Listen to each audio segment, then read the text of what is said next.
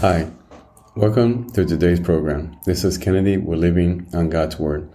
Today we're going to be reading Psalm chapter 3 from the Jesus Bible, NIV edition, review key takeaways, and end our session with a prayer.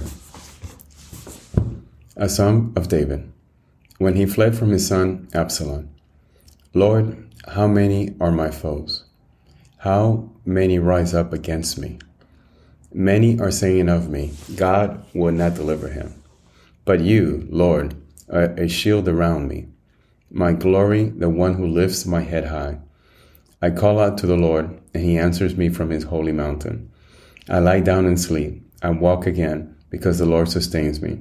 I will not fear though tens of thousands assail me on every side.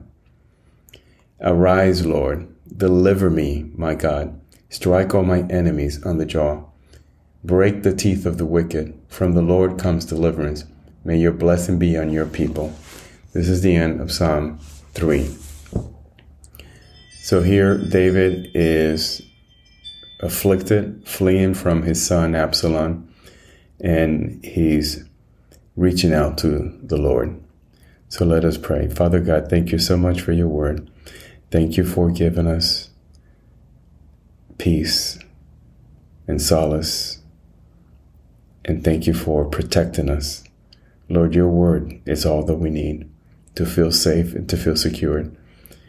Again, we're not worthy of all the blessings that you give us, but we thank you, Lord, because you loved us so much and because you sent your Son on our behalf to guide us and take care of us. And he in turn left the Holy Spirit until the day he comes back again. So, Father, we thank you and we worship you, and we pray in Jesus' name. Amen. This concludes today's reading and interpretation of Psalm chapter 3.